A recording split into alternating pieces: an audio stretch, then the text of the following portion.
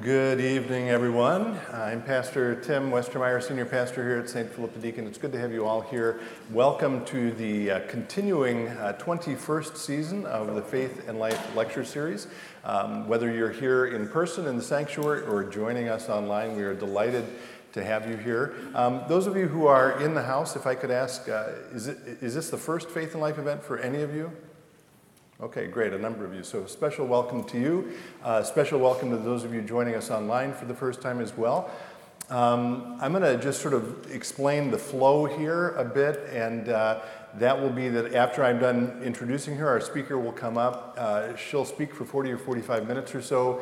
After that, I'll have a few announcements, but then I would love for all of you to ask her questions. So if you're in the house, we have mics to my right and my left, and we'd like you to come up and ask them at the microphone. If you are watching this online, there should be a box immediately below the live stream where you can type your questions, or you can also email questions to the following email address, social@spdlc.org. social@spdlc.org. And we invite, again, your questions for that portion of the evening. Also importantly, for those of you in the house, I hope all of you, this is a first for Faith and Life, I hope as you entered you got a tongue depressor and a marker. I have no idea why you need those, but all will be made clear eventually. So if you don't have one of those, raise your hand and one of our ushers will grab you one. So for 21 years now, this lecture series has been bringing people from not only around the country, but from around the world. They are artists, they're musicians, they're authors, they're well, we had one politician once actually. We've never done that again. They've been doctors, academics, theologians, bloggers, and on and on and on. The common denominator for all of them is that they're Christian, and they come into this space to speak about how their faith impacts what they do or how they live. Tonight we are privileged to have someone who grew up in the foster care system, who's grown up to be an amazing success story. She's a renowned speaker. She's the best-selling author of a book, which of course I forgot to bring up here, but we'll show it later. It is available for sale. The book is called Fostered. If you look at that book, if you have the book in the bio in the back, you will see that she was named Mrs. Universe in 2021. So that's kind of a big deal. And she's also, by the way, doing her first ever major conference this coming Saturday for women in Ohio. So if any of you want to make a drive to Ohio, you can talk to her about that afterwards. I assume there are still tickets. If you've come to these events before, you will also know that I always ask our speakers for something a little off the beaten path in terms of their bio that I can share with the audience as I introduce them. I did just ask her that question half hour ago or so, and she struggled for a bit to think of something, but then she said, well, you know, I have actually thought about whether I could start a business being contracted to help people get on the dance floor at weddings. So, I don't think she's going to do that tonight, but that's something you didn't know about her until tonight. We are so glad she is here. Will you help me welcome Tori Hope Petersen?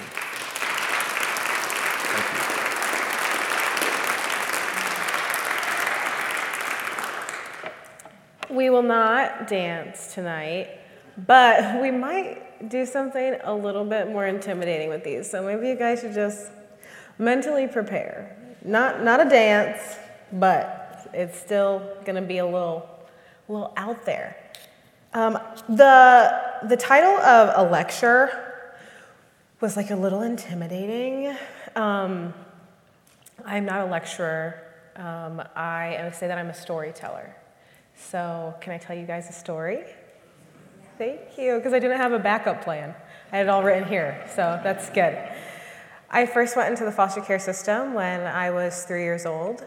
There were uniformed men who busted through our front door, and they started to take just bags down from different places that my mom hid what was her business. And then a really sweet woman came, she picked me up off the floor, and she said, we're just gonna go somewhere for a little while. And so I went and sat at the bottom of this SWAT truck, a metal floor, and it drove me to the Human Services office, and then another nice woman drove me to my first ever foster home. And when I was living in that foster home, I wanted to be back with my biological mom. You know, when you are so young, you don't have a concept of what you're going through is hard or dysfunctional or bad at all. Something that my mom always told me was that she loved me. My mom named me Tori Hope is my full name. And she said that she prayed that there would be victory and hope over my life. And she said that from the time that I was a really little girl. And so I just wanted to be back with my mom. I really did believe that my mom loved me, that she was loving. And so the foster care system, it fulfilled one of its purposes. I was actually, which is reunification. So I was reunified with my biological mom. I think about 6 months later, that's what the story that she tells me.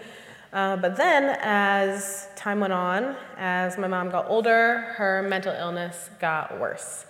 And she became more and more abusive. And so I went into the foster care system again for the second time, this time with my sister, who was 9.5 years younger than me. And we went to the foster care system. The system got involved 2 days before Christmas, so Christmas Eve. And there was this nice woman in our community, in our town. Her name was Tanya. And she would come and pick me and my sister up every Wednesday. She would feed us at her house, and she would take us to church every Wednesday. And sometimes when things would get really bad, I would take my flip phone and I would text her, and I would ask her to come pick us up. And sometimes we would spend the days with her outside of Wednesday.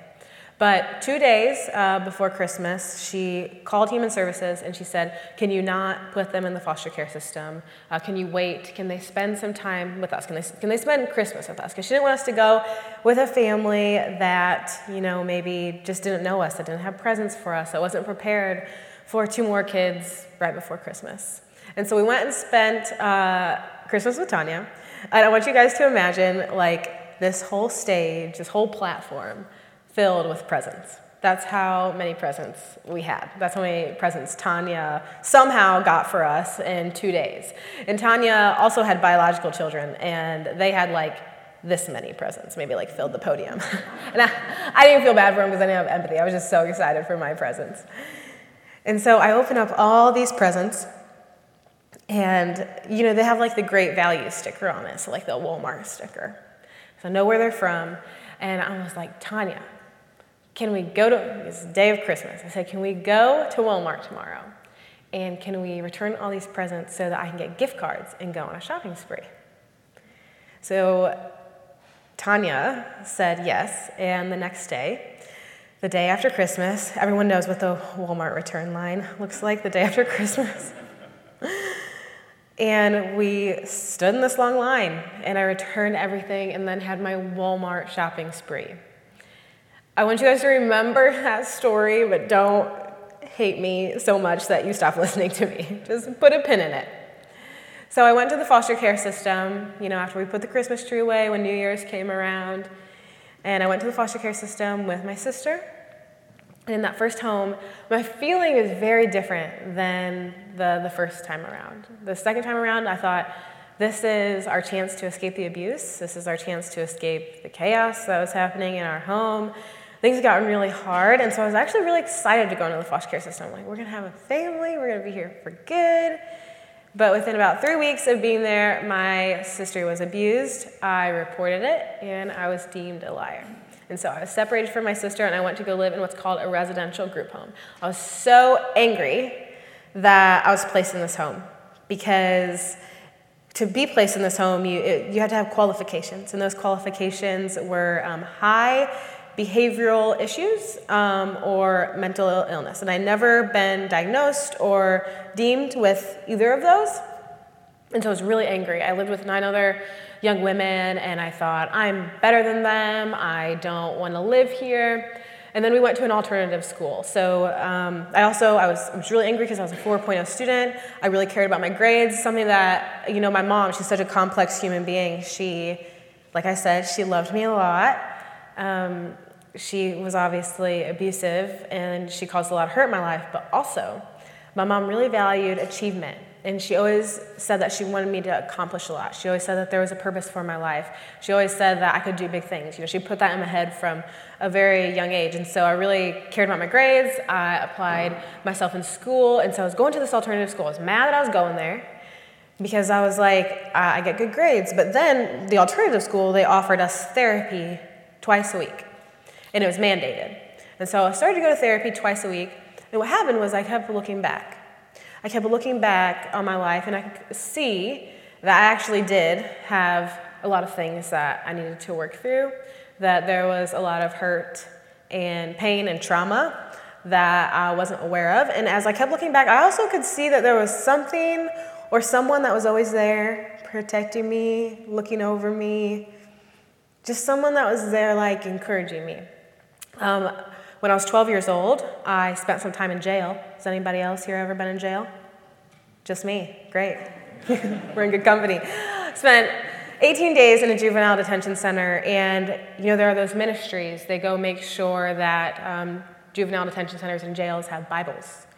And so I had a Bible in my cell. And, when you get in trouble in juvie or anything, they take out your mattress, which is really like a gymnastics mat, like half of a gymnastics mat. And they take out we had like books from the juvenile detention center library. So they take all that out, but the only thing you can keep in your cell when you get everything taken out when you get in trouble is your Bible. So I got in trouble, and I was like, well, this is all I got. I gotta sit here all day, locked in here, so I might as well open it up. And I remember reading Colossians, and I didn't know what a Colossian was or what that meant, but I did know that Paul was in jail, and I was in jail, so I was like, I'm like Paul. And I would go out, and I would tell the girls, when I got in trouble, I would go out and I would tell the girls, I'd be like, we're like Paul. And I would encourage the girls with this scripture, and I had no idea. I had no idea what I was saying or what I was talking about, but it did encourage me. And so I knew, there was always something there along the way as I was going through therapy. Throughout my entire time in foster care, I moved throughout 12 homes total for many different reasons. Sometimes I didn't follow rules. Sometimes it wasn't a good fit. In the foster care system, a lot of times foster parents enter into foster care because they want to adopt. And a lot of times they want to adopt younger kids, not older kids. And I was in the foster care system as a teenager. So I'd be living with a family, and even if things are going really well, if little kids came in, there was a few times that, they would want to establish their adoptive family. So I would have to move. And so there was this narrative in my head that I wasn't loved. They labeled me unadoptable. So there's this narrative in my head that I wasn't wanted. And it was really, really hard for me. When I was 18, I chose to emancipate out of the foster care system because I'd felt so burned by the foster care system. Before I emancipated, I was living with a woman named Gina, and she was my favorite foster mom. And I was so sad that I had to, when you emancipate, and rules are different county to county. Foster care is such a tricky thing. But in our county, if you emancipate, you can no longer live with your foster parent. And I didn't want to be a part of the system anymore, so I had to move. But I was so sad because Gina was my favorite foster parent. She sacrificed a lot for me, and she was one of my first foster parents that was taking me to church consistently, every week again. And I had a lot of questions about God. I was kind of actually pretty angry at God because I had two questions for him. I thought, why have I went through so much suffering, and why are there other kids who are way more innocent than me, who have been through way more suffering than me? I remember the girls, that I was in this group home with, and so many, we would be in group therapy together, and I would hear what they'd gone through, and they were younger than me, and I was like, how can God be good, but people go through so much suffering? And then my other question was, if God is so good, then why did he give me a dad? Because maybe if I had a dad, he would have protected me. I would have had a dad, and I wouldn't have went into the foster care system. I could have lived with him. And I asked Gina these questions. I remember sitting on her bed and just being so angry. And she said, I don't know. And it was the first time I'd ever heard a Christian not preach at me and say, I don't know. And I remember that day, my heart softened more than ever before. And she said, but we're going to figure it out together. And so we started doing devotions every night on her bed. And she just kept telling me about Jesus.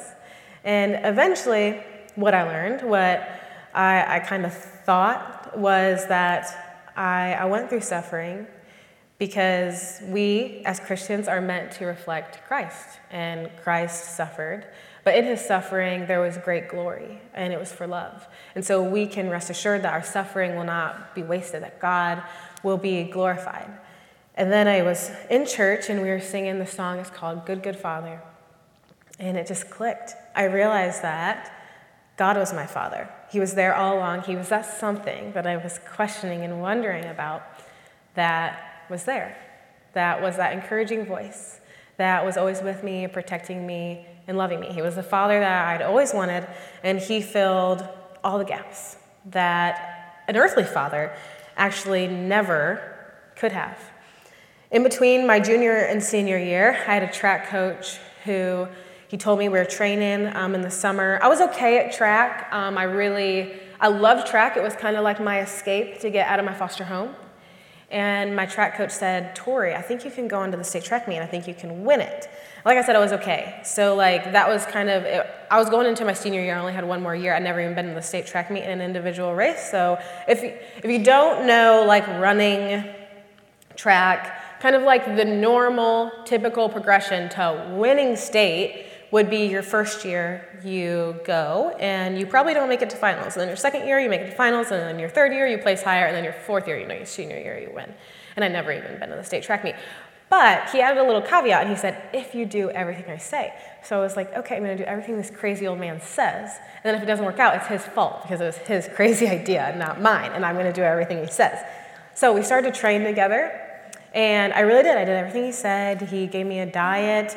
He helped me start eating healthier. He told me I needed to get a certain amount of sleep every night. He was like, as an athlete, you need to get 9 to 10 hours of sleep every night.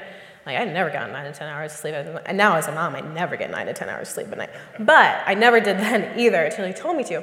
And we were training together every day. And we just became really close. And he became this father figure in my life. And so many times in my life, I'm holding on, right? I'm holding on to this idea. I'm like, God, this is what I want. I see this pattern all the time. But I remember this is the first time I ever saw it, that I was like, I want a dad. And when I was like, God, actually, you're enough. You are enough. You fulfill this role in my life. Then he gave me, above and beyond what I could even imagine, a father figure in my track coach. We were meeting together every day training. And that year, I became a 4-time state champion in track and field.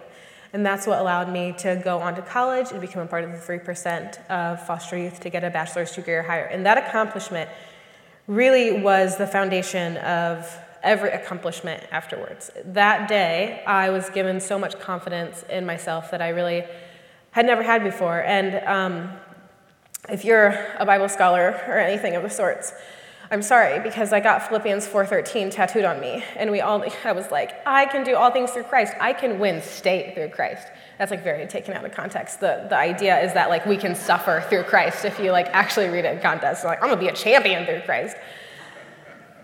And that was the room I think that God just marvels in our childlike faith like that. And so I had this confidence in God that I never had before. And at this point, in my story, it really looked like I have gotten everything I needed to have a happy ending. I've done it. My track coach actually took me in to his family, and he became my dad. His family became my family. He's the man who walked me down the aisle at my wedding. He's who my kids call Grandpa. He's still my dad today. It's who I did Christmas with. A lot of foster kids, they'll go, into college, and they won't have anybody to come home to. They won't have anyone who knows what presents to get them. Sometimes there are organizations who they'll get all these kids who had emancipated out of the foster care system, and they get them general presents. But I always had someone to come home to for the holidays. And so it's I had my happy ending. I'd done it. I'd overcome the trauma. I'd really harnessed my pain. At this point, I really thought that was true. I did think that I overcame, and I know that a lot of people look at me and they think, yep, she's made it. The work is finished.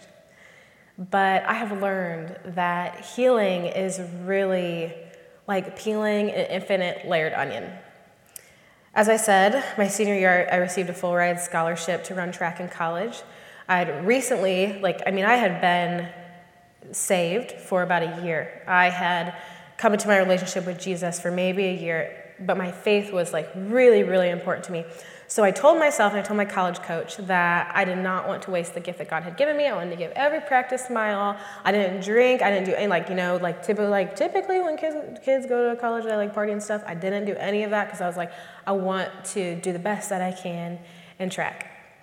And so I'm going to start talking. I just want to bring clarity to this. I'm going to start talking about a different track coach because I always want people to see my dad for who he is. And sometimes when you're talking about two of the same people with the characteristics, then you can get confused.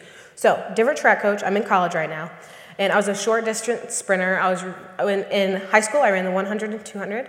And then in college, my coach wanted me to run the 400, which is a really typical transition for for a sprinter.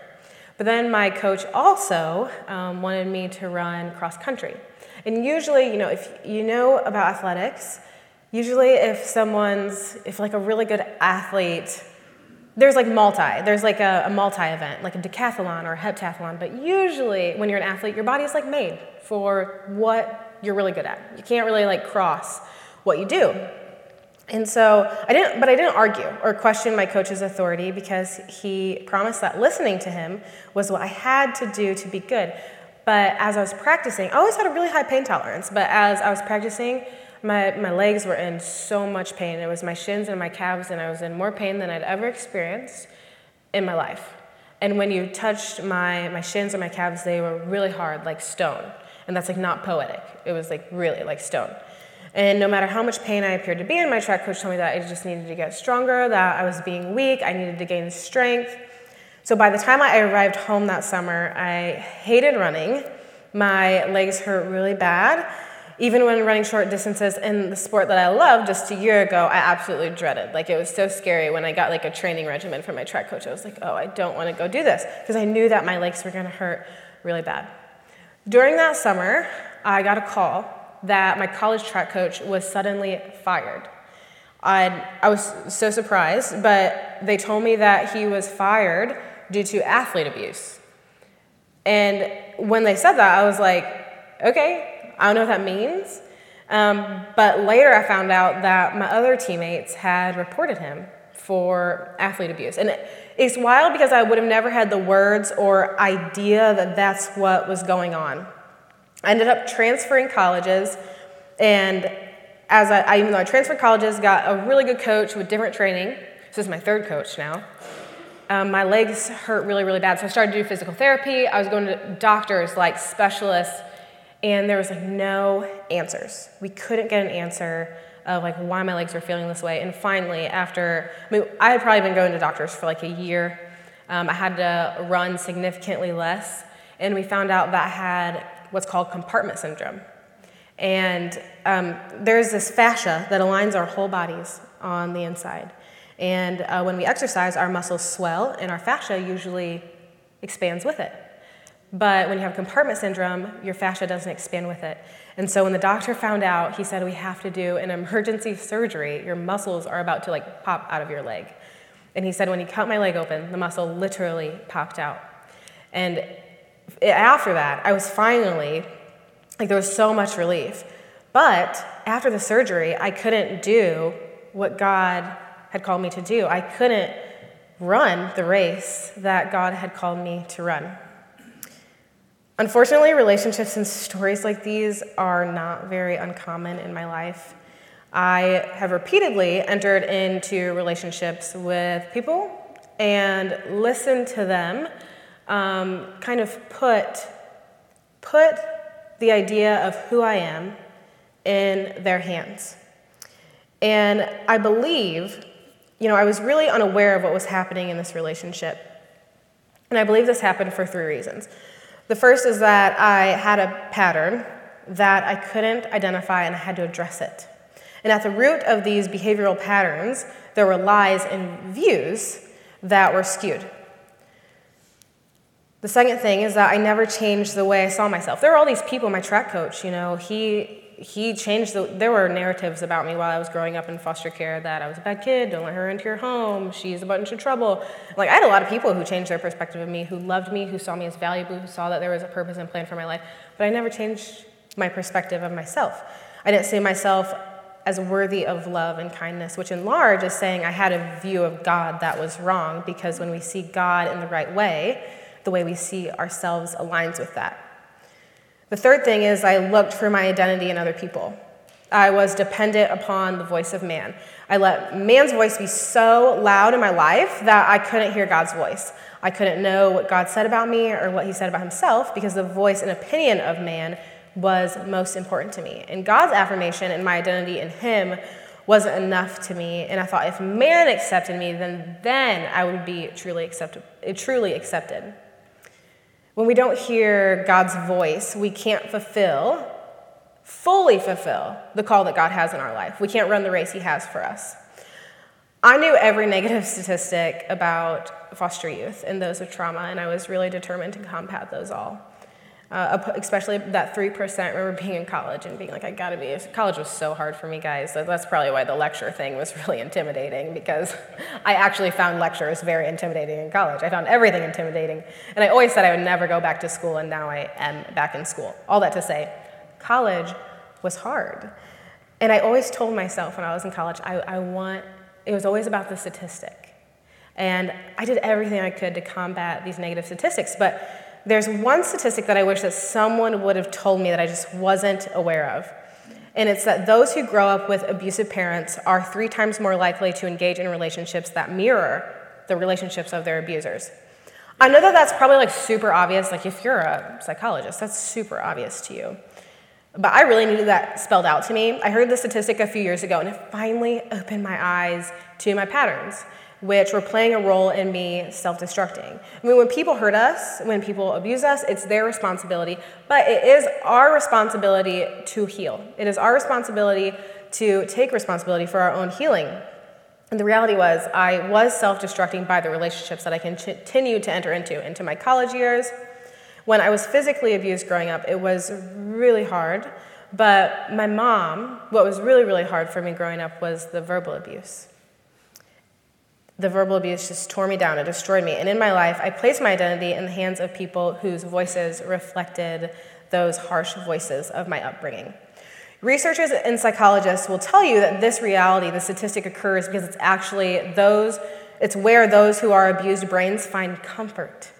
Those who grow up in dysfunction seek dysfunction because it's what their brains are used to. Those who grow up with harsh voices return to harsh voices because it's familiar.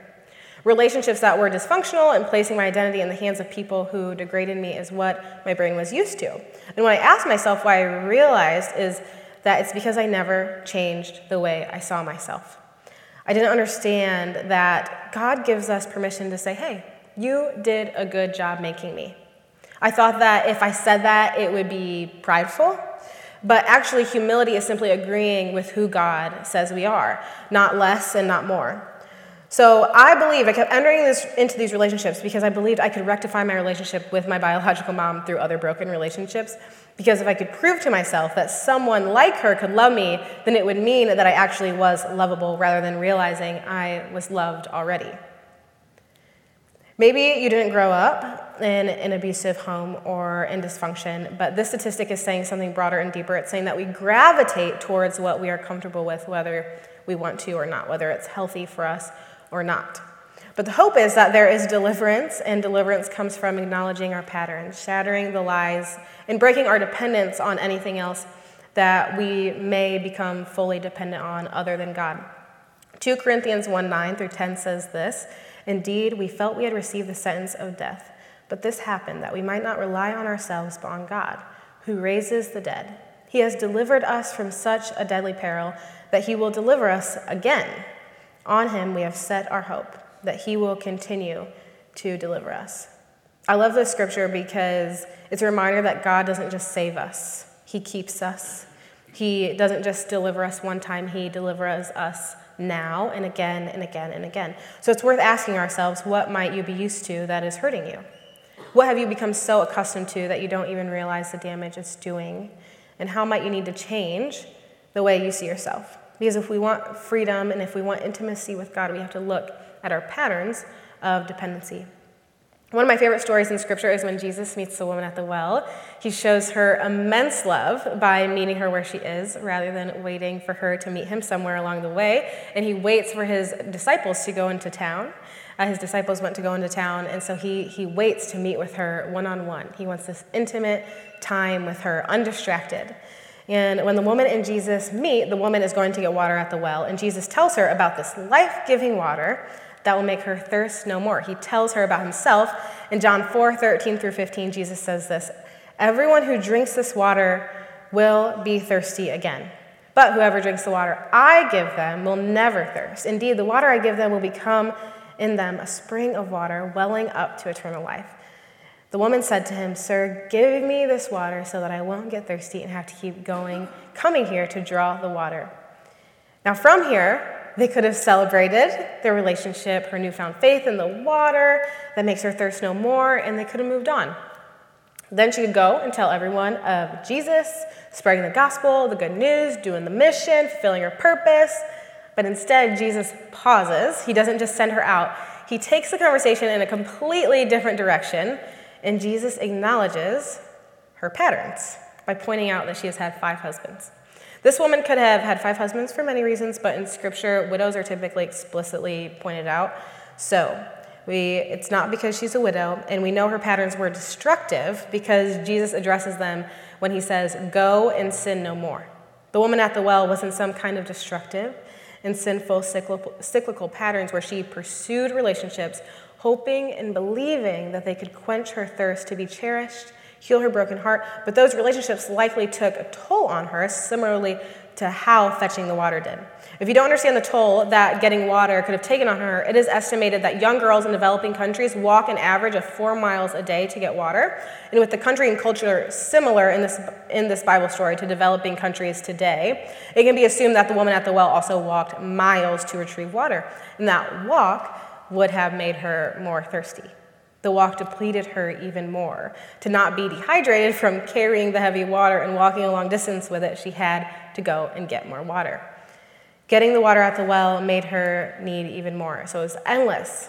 And so her getting water put her in a pattern that made her return back to the well that did not suffice. And this is why Jesus pointed to the water that he knew could make her cup overflow. So she no longer had to keep walking the long distances. He was pointing to himself as the answer so she could stop searching for human beings unable to remedy her wounds. Jesus' intent with the woman here is the same intent that he has with us. It is not to pick at us or offer us prescriptive fixings by addressing our patterns. Rather, Jesus comes to us intimately, one-on-one, to let us know that despite our destructive patterns, he chooses us, he loves us, and he wants to address it. Even the best worldly things, like accomplishments, the work that we do, creating the life that we didn't have, does not suffice. Those things eventually all fade, but Jesus remains, and he chooses us to provide for and love in a way that no one else can. He wants us to see our patterns so he can fill us and heal us with his life-giving water. Okay, I'm going to ask another personal question. No one was in jail here. But has anyone ever had their belly button pierced? Just me. Great. So when I was 16, I was in the foster care system at this time, and when you go do anything like this, like go get your belly button pierced, you have to have a caseworker's approval. But I went on a visit with my mom, and even though she's my biological mom, I'm not in her custody, so she can't take me to go get a tattoo or get my belly button pierced, but I convinced her to take me to get my belly button pierced. And the piercer, he gave me these aftercare instructions. And they say, clean the wound out with pure water, with purified water. So you have to go and get bottled water from the store, or you have to boil the water that you have in your home. And I was like, no, nobody has time for that. And I know more than this piercer. So I'm going to try rubbing alcohol because that kills germs. That heals wounds. My mom, I remember I was scraping my knee, she'd be rubbing alcohol, you know what I mean? So that's what I did, and then it got infected like really fast. So I had to take it out. I was so sad, but I really wanted to be among the cool girls. None of you guys are a part of the cool girls because none of you guys got your belly button pierced. It's just me. I'm the coolest girl in the room. I really want to be among the cool girls, so I convinced my mom to take me again, and then he gave me the aftercare instructions, and I was like, okay, I'm going to use the clean water. And it healed, like within a week. I've had babies now. I don't have my belly button pierced anymore. That would be wild. But it healed so quickly. And I tell you this story because another powerful ability of pure water that we use in the life-giving water of Jesus is that it is pure. Something that is not noted directly in this scripture, in this Bible story, is that when pure water is poured over open wounds, it heals them. Washing out infection, but maintaining healthy bacteria for efficient and effective growth of skin to come back together, cells to rejuvenate. Jesus' pure water has those qualities too. He heals us. So Jesus points us to his life-giving water because it fulfills us, and because when we become fully dependent on it for quenching our thirst, the water heals us. When Jesus acknowledges the woman at the well's brokenness, he does so with a desire for her to seek healing, to take water in all of its abundance to heal her hurt before she steps into the mission God has called her to. After Jesus and the woman understood and addressed her patterns, the Samaritan woman at the well becomes the first Christian preacher in John's gospel. Not the first women preacher, the first Christian preacher in John's gospel. But before she could do that, before Jesus sent her off, he chose to address her patterns of dependency on things that did not suffice. Second thing he did, he explains himself to her so she can have a right view of him as an all-knowing healer. And the third thing he did was he changed her perspective of herself by simply explaining who he is. And suddenly, she had the authority and confidence to do what God had called her to do. Jesus calls us into self-reflection and responsibility and honesty before he allows us to step deeper into our purpose. And if you're feeling stuck in your calling or vocation or purpose, it's time to ask these 3 questions, and I'll say them twice. What pattern needs to break? Number 2 is, what lie about myself or God needs to be shattered? And number 3 is, what am I dependent on that I may use to numb myself, but it's not really fulfilling me in the way that Christ can? Number 1, what patterns need to break? What lie about myself or God needs to be shattered? And what am I dependent on that I may use to numb myself, but it's not really fulfilling me in the way that Christ can? I don't know what pattern might be. Maybe just, throwing a wrench in things. Maybe it's not destroying you. Maybe just throwing a little wrench in things. Or what perspective of yourself might be just tearing you down bit by bit. What dependency might be eating at you. But I do know that Jesus is safe enough to address it with. One of the most healing parts of my journey has been being able to tell my story. I've witnessed how the worst parts of my life just can be made good. I've learned that there's a lot of victory in vulnerability. So this is when we're going to grab the popsicle stick, okay?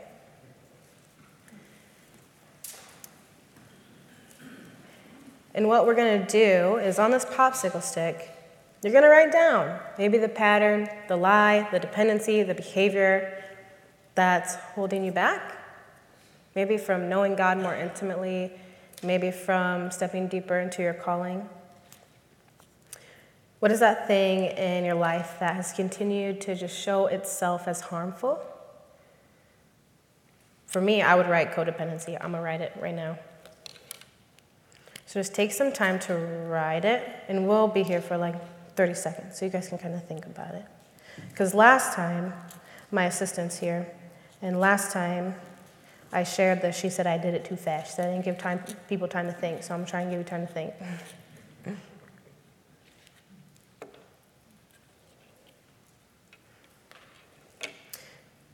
Now, there are many ways to heal trauma in our bodies and our minds.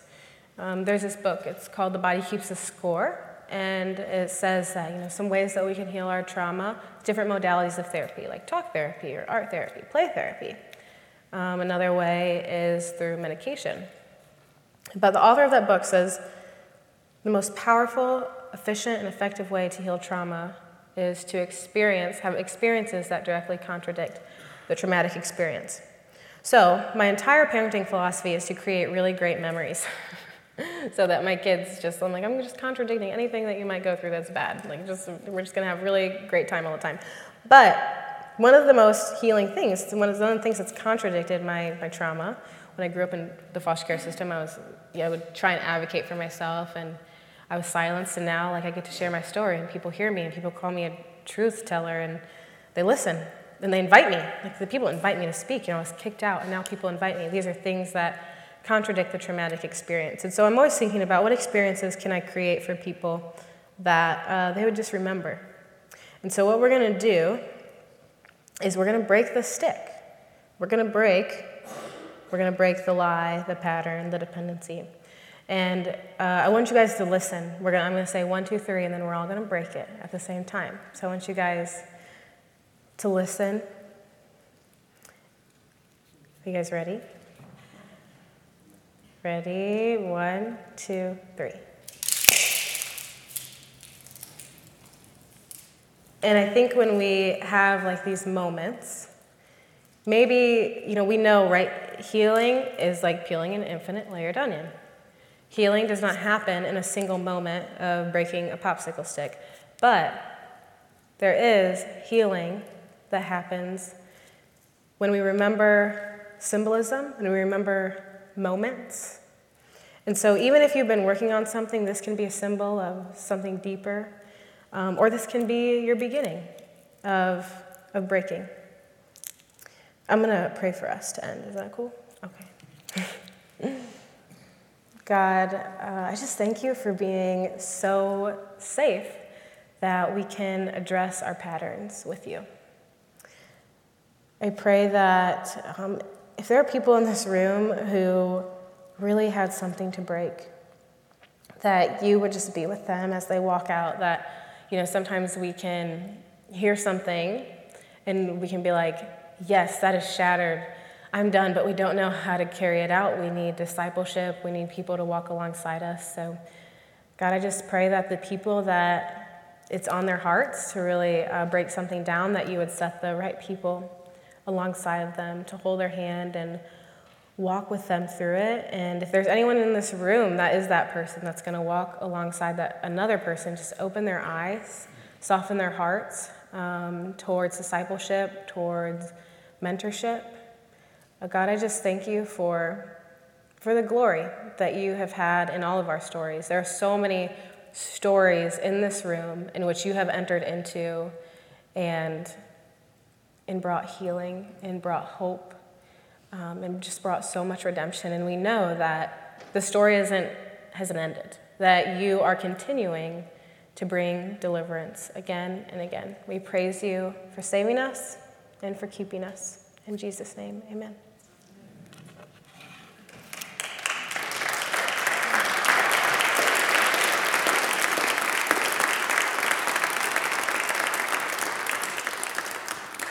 That was beautiful. Thank you.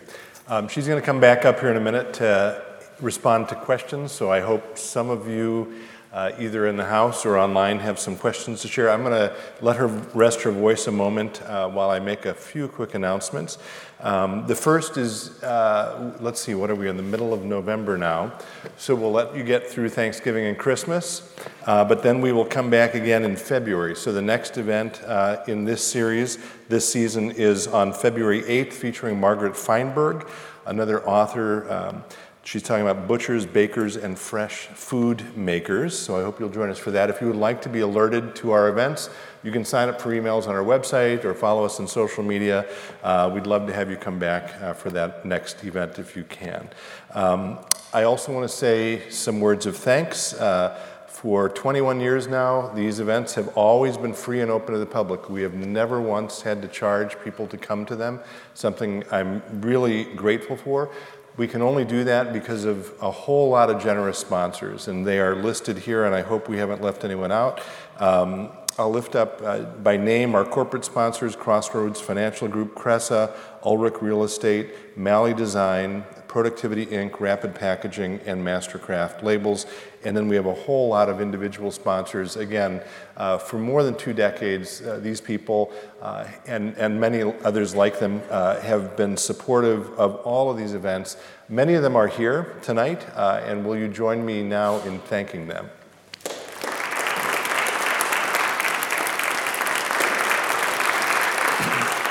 I also want to thank Jeff Elstead. I always thank Jeff, our guitarist, for giving us some music before and after, so thank you, Jeff.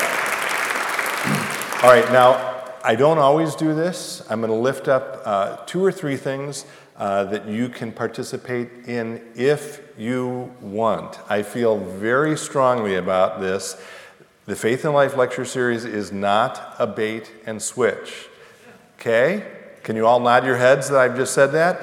We do this as an absolute gift to the community. There is no expectation that you will ever set foot in this church again at all. We're glad to do it as a gift. That said, an invitation, if you would like. We have a book club coming up next Tuesday. We do this throughout the year, but next Tuesday it's actually based on Tori's book, Fostered. So that's Tuesday, November 16th. You can talk to me or another staff person afterwards if you'd like to learn more about that, or you can go to spdlc.org/register to learn more about it. You can join that digitally if you want. You don't have to come in person. And also, I will lift up, this is a brand new series that we have here at St. Philip Deacon called the Herald Music Series. And in December, we have 2 back-to-back concerts a week apart. Both of them are here in the sanctuary. One is with the St. Paul Chamber Orchestra. That's on Friday, December 8th. And then the following Friday, December 15th, is the Cantus Vocal Ensemble. Both of those are ticketed events. You can learn more about that at heraldmusic.com. And again, we're privileged to use this beautiful space for wonderful events like that. So join us for those if you would like. Okay, I think those are all the announcements I needed to make. So, Tori, do you want to come back up for some? I'm hoping someone's going to come up and ask a few questions. So the floor is yours again. Great, thanks. I like to tell people when I do Q&As that this is my full-time work, and I think that sometimes when you hear my life story, it can be like, you can question the questions that you have, like, is that too personal? But I'm an open book, and I'm happy to learn alongside of you guys. So ask anything you want to. Hey! Hi, Tori. Oh, sorry. I just wanted to thank you for your story, and you're so brave. And I'm reading the book, and it's wonderful. And I want to tell you that our newspaper, I don't know if anyone's shown you this, but they're doing a series, and it's called A Cycle of Abuse. And the young girl featured in this newspaper, I want to give to you so you can lift her up, because she is so brave too. And she has a similar story that so many people did not listen to her. And now she is healing, and she's going to college. Wow, praise God. So I wanted to tell you that, and thank you. Can I take it? I'll take it. Here. Okay, perfect. Thank you. That's so sweet.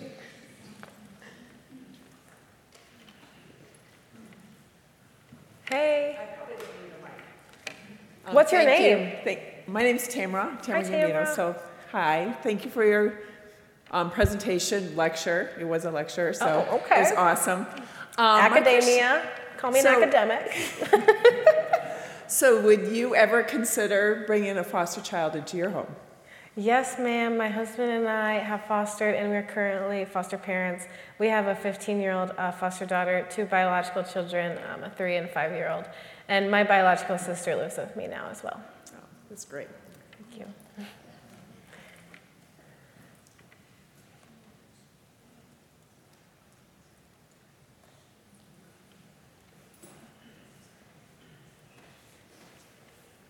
Thank you, Tori. I'm just curious what it's like to embark on being a mother after your childhood experiences. Yeah, well, I think being a mom is hard for anyone.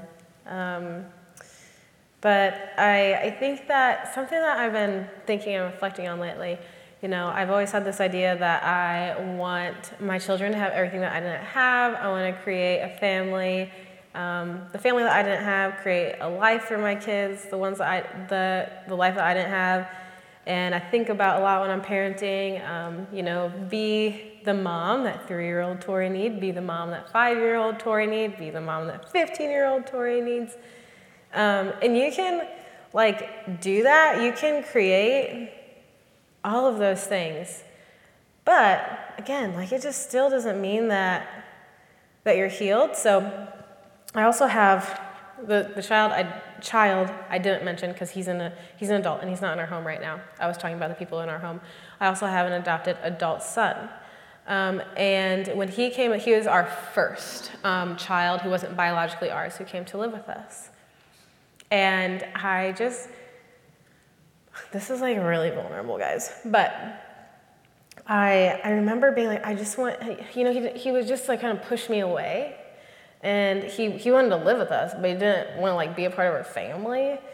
And I just remember being why don't you love me? I just want to be loved. And we do not love to be loved. We love, that's not the definition of love. You literally can't love to be loved. It wouldn't be love.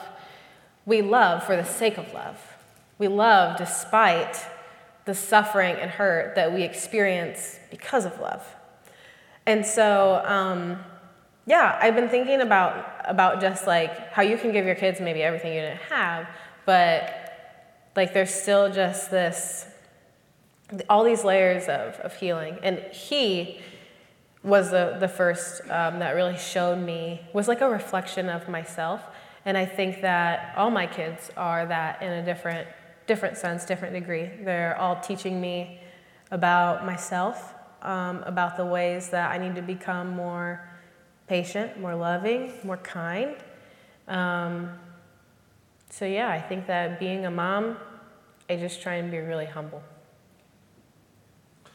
And I apologize to my kids a lot. My husband and I both come from families that didn't apologize. And we both, something that you want when no one apologizes to you is you really want apologies. So kind of just a thing that we've agreed upon is we're just going to be parents that apologize a lot. And so we say sorry a lot to our kids. I do have a couple of online questions here. The first one is, you haven't mentioned the fact that you are Mrs. Universe, How did you end up participating in that event? Or maybe said differently, what motivated you to participate in it? Well, I think this kind of goes back to being a mom a little bit. I was fostering a sibling group of 3 at the time, along with our 2 biological children. So we had 5 kids, 3 and under.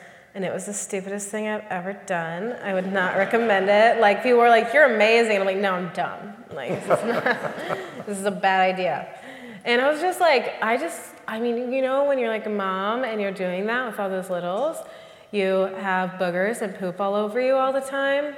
And then you're getting up and you're not showering because you don't have time to shower. It was a hot mess, guys. And I was then someone presented the opportunity of pageantry. And I was oh, pageantry is superficial. I wouldn't do that. Money can be spent in a better way. I'm in ministry. No.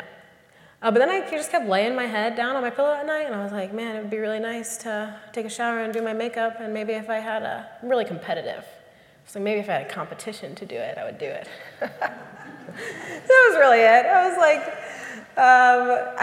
was I'm competitive. I love learning. I thought it sounded, there is a whole culture in pageantry, and I thought, let's go learn about this. It was kind of if I'm honest, it was kind of like an experiment. I know that's not the awesome pageant answer that I should be saying, but that's the real answer. And I personally wouldn't let my daughter do pageantry after doing pageantry, so that's what I learned. Another online question is, how did you discover your gift for writing or your interest in writing? I actually have journals filled from when I was a teenager. Partially because, again, when I was living in my group home, a lot of them were from when I was living in my group home. We just couldn't go a lot of places, and so I would just write. and I would document my days, and I just loved writing. I just always loved writing. I think when I was with therapists, sometimes what they would do is, like, if I couldn't talk, they would be like, do you want to write it out and then read it, or do you want to, like, write it out and then I can read it? And so I think that was also a tool that I used to express my emotions and process my story. I had good therapists, really, that was a part of it. And then when I became an adult, I started just telling my story. I think, I started to tell my story because I really wanted to encourage other people, but I do think that there was this, unconscious thing happening, that I was telling my story because it was bringing me healing, just like it was when I was a kid. I didn't anticipate it to do that, but that's what it's done. So I think that is how I've fallen in love with it. It's helped me. I think it's like God's gift to me to help me see more of Him. Oh, okay. Hello. I'm Darcy, and I thank you so much for sharing tonight. I'm curious about how you met your husband, what he's like. Mm-hmm. Is he also a believer, and was he a believer when you met him? Yes. My husband and I went to college together. I didn't meet him until my senior year. We went to Hillsdale College, and we graduated in 2018. Met him my senior year. What is my husband like? Well, he grew up in a family that was very different than mine, which was, I think, what drew me. Honestly, I think his family. A lot of his family drew me to him a lot. He grew up as a pastor's kid. He grew up in a very conservative, traditional home. His mom homeschooled all 5 of the kids throughout their entire upbringing. They were really close, tight-knit, and I just remember sitting in church services with them, and the pastor would begin to say a scripture, and they would all be saying it on their lips, and I thought that was really cool. There was just these things that I think it was a lot of their religiosity, Christianity, that drew me towards them. Yeah, my husband was a believer, and still is a believer. What is he like? Much more tempered than me. Yeah. He's a good man, and he does not just, let me do ministry. He encourages me and lifts me up. He's a good man. We homeschool our kids together. That's fun. Oh, while she's walking up, I'll ask another online question. Someone says, can you ask her about her current relationship with her mom? And then we'll go to you. Yes. Me and my biological mom's relationship has always been the same. So even when I was in foster care, I knew that I was never going to return to my mom the second time around, but I would still go. I had the option to go and do visits with her, and I always wanted to. I think so. When I was living in my group home, like I said, we did group therapy, and there was a girl named Jen. Everybody didn't like Jen. I remember one time she threw this picture of a frame picture of me and my sister out the window, from 3 stories up. Nobody liked Jen. And then one time we were in group therapy. She was just mean. Jen was mean. She was also young. She was 12, but she was a bully. We were sitting in group, and Jen started to tell her story. And a lot of the things that she did was done to her, and even worse. And her story was really similar to pieces of my mom's story, and that was the first time that I saw my mom as a little girl. And that was the first time that I started to forgive my mom. And so I've always done visits with my mom. I've always tried to stay in contact with her. I love her. I really love my mom. My mom did her best with the resources that she had, and my mom had far less resources than I had. I just can't imagine who my mom would be if she had the community, if she had the track coach, if she had the church, if she had the therapy that I had access to at such young ages. All that to say, I think all those factors have made my heart soft towards my mom, and I usually go back to her. It's kind of the cyclical thing where I'm I want to have a relationship with my mom, and I'm going to talk to her, and things are going really well. And then my mom is diagnosed with pretty severe mental illness, so she will say mean things or blow up, and then I'm okay, I have to put boundaries up, and then I don't talk to her for a little bit, and then I open back up, and then the cycle happens again, and nothing changes. And I'm okay with that. I think that my job is just to love her, but only Christ can change her. And I have a lot of peace with that.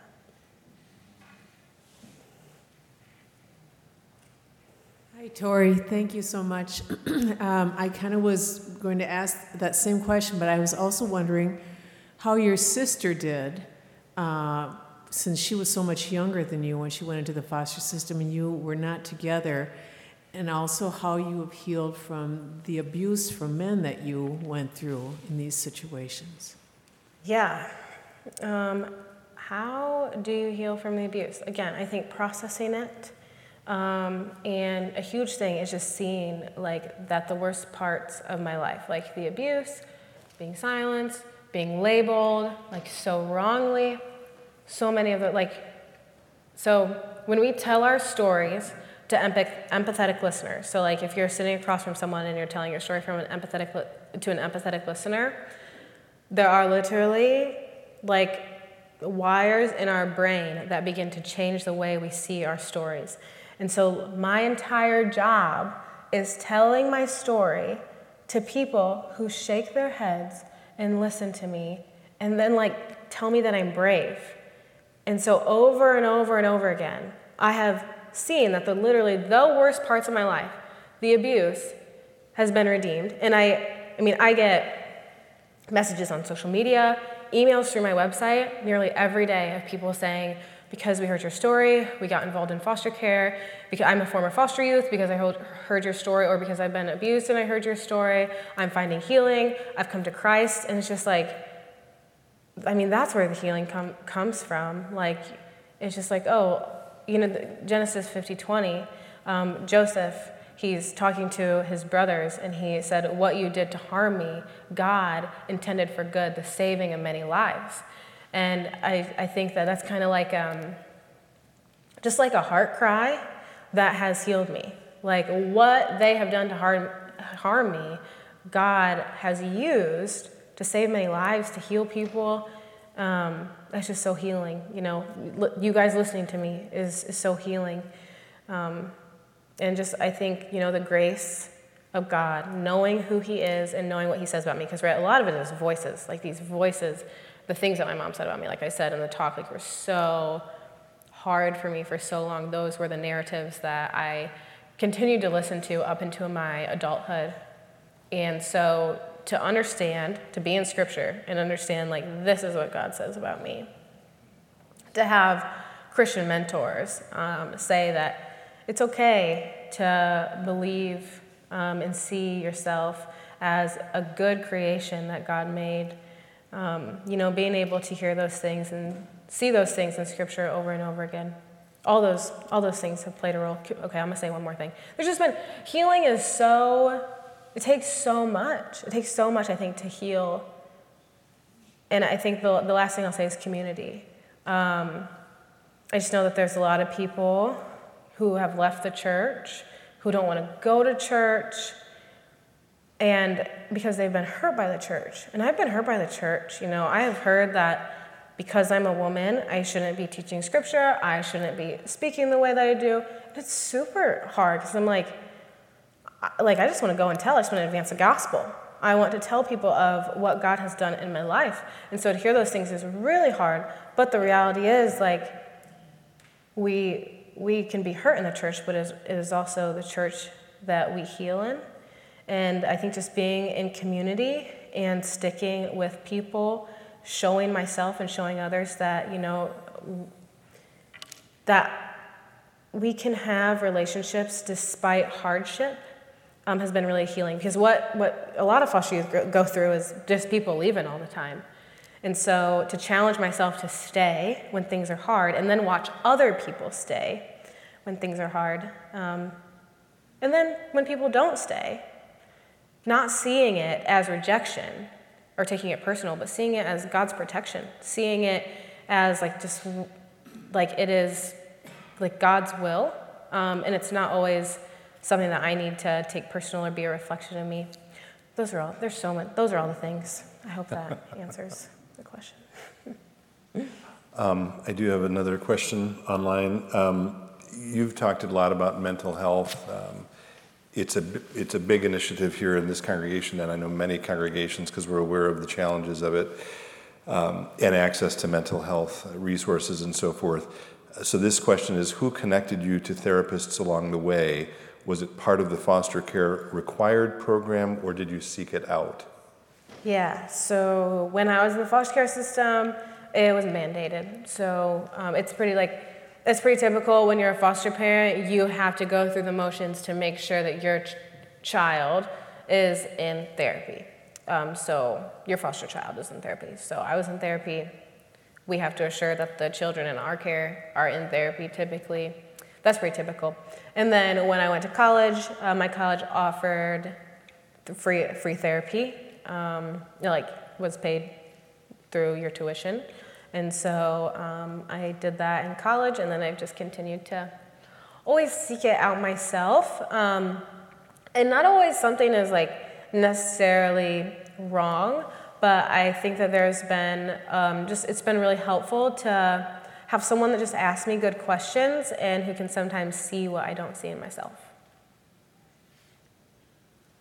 Okay, if there are no more questions on the floor, I'll ask the final one online, which I'm assuming is a bit of a softball.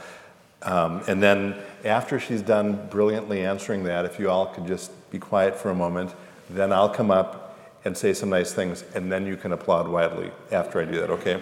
Wait, I have a question. Yes. Do I stay up here? Yeah, stay up there. Okay. Oh, yeah. I just want to make sure I was You have to doing stay the up right there. thing. Yeah, you have to stay up there because I'm going to come up and say nice things about you and thank you.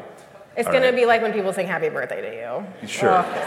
We could do that too if we wanted to. Anyway, here's the softball question. Tell me more about the Beloved Initiative program. Oh, that's so nice. The Beloved Initiative is a 501c3 that I started in 2020 after COVID and after I had a baby, and I had no idea what I was doing with it. But now we host retreats all over the nation for survivors of foster care, abuse, human trafficking, survivors of just any kind of traumatic experience or experiences.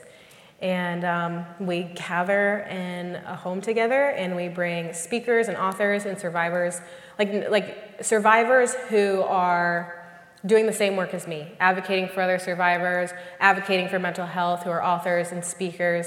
And first, we teach and educate the women on how to tell their stories in ways that empower them and bring them healing, right? Because like I've said, telling my story has been one of the most healing things that has ever happened to me, but also telling our stories can be really scary.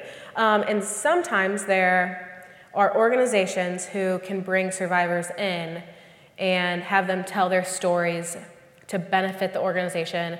There's no benefit to the survivor's not quite ready to tell their stories, and then in turn it hurts the survivor even more. So we walk the girls through all of these, the women. They're not girls, they are women. They are not I say that because these women are not broken children. They are women, actively adults, actively healing and striving for a whole and beautiful life. And they're I could get emotional just talking about them. They're some of the most amazing women that I have ever interacted with, and I'm just always so honored to do these retreats with them. So we do these retreats, and that's I think the fruit that has really come out of these retreats is the community these women, they're all survivors. It's so wild because I get to do this work, and sometimes I'm doing this work at a church, but other times I'm doing this work with all former foster youth who are doing advocacy. There's actually a lot of me. It's incredible, who are doing advocacy, who have overcome, who have incredible stories, who speak. There's a lot of us, and more than what you would think. And so, there are these survivors who come to these retreats and they say, I've never sat in a room with another survivor that was not on drugs, that was not on alcohol, that was not having some kind of dependency that they couldn't overcome. Now I'm in a room with survivors who are like me, and I'm hearing their stories, and it's really healing. And the fruit of that has been the community. They stick together, they're so close. The retreat that the conference that I'm hosting on Saturday, we have a group of, they're from all over. And we have a whole group coming to the conference. So the community, the way that they stick together, the friendships that are built have been really amazing. But also and we bring an on-staff therapist. There's an on-staff therapist there the entire time that also guides them through telling their stories in really similar ways that I learned how to tell mine with my therapist.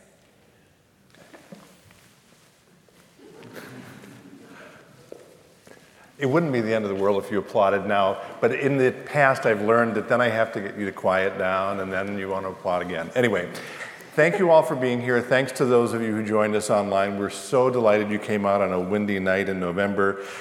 Tori, we're so grateful that you came. It was beautiful, and we have a little gift for you.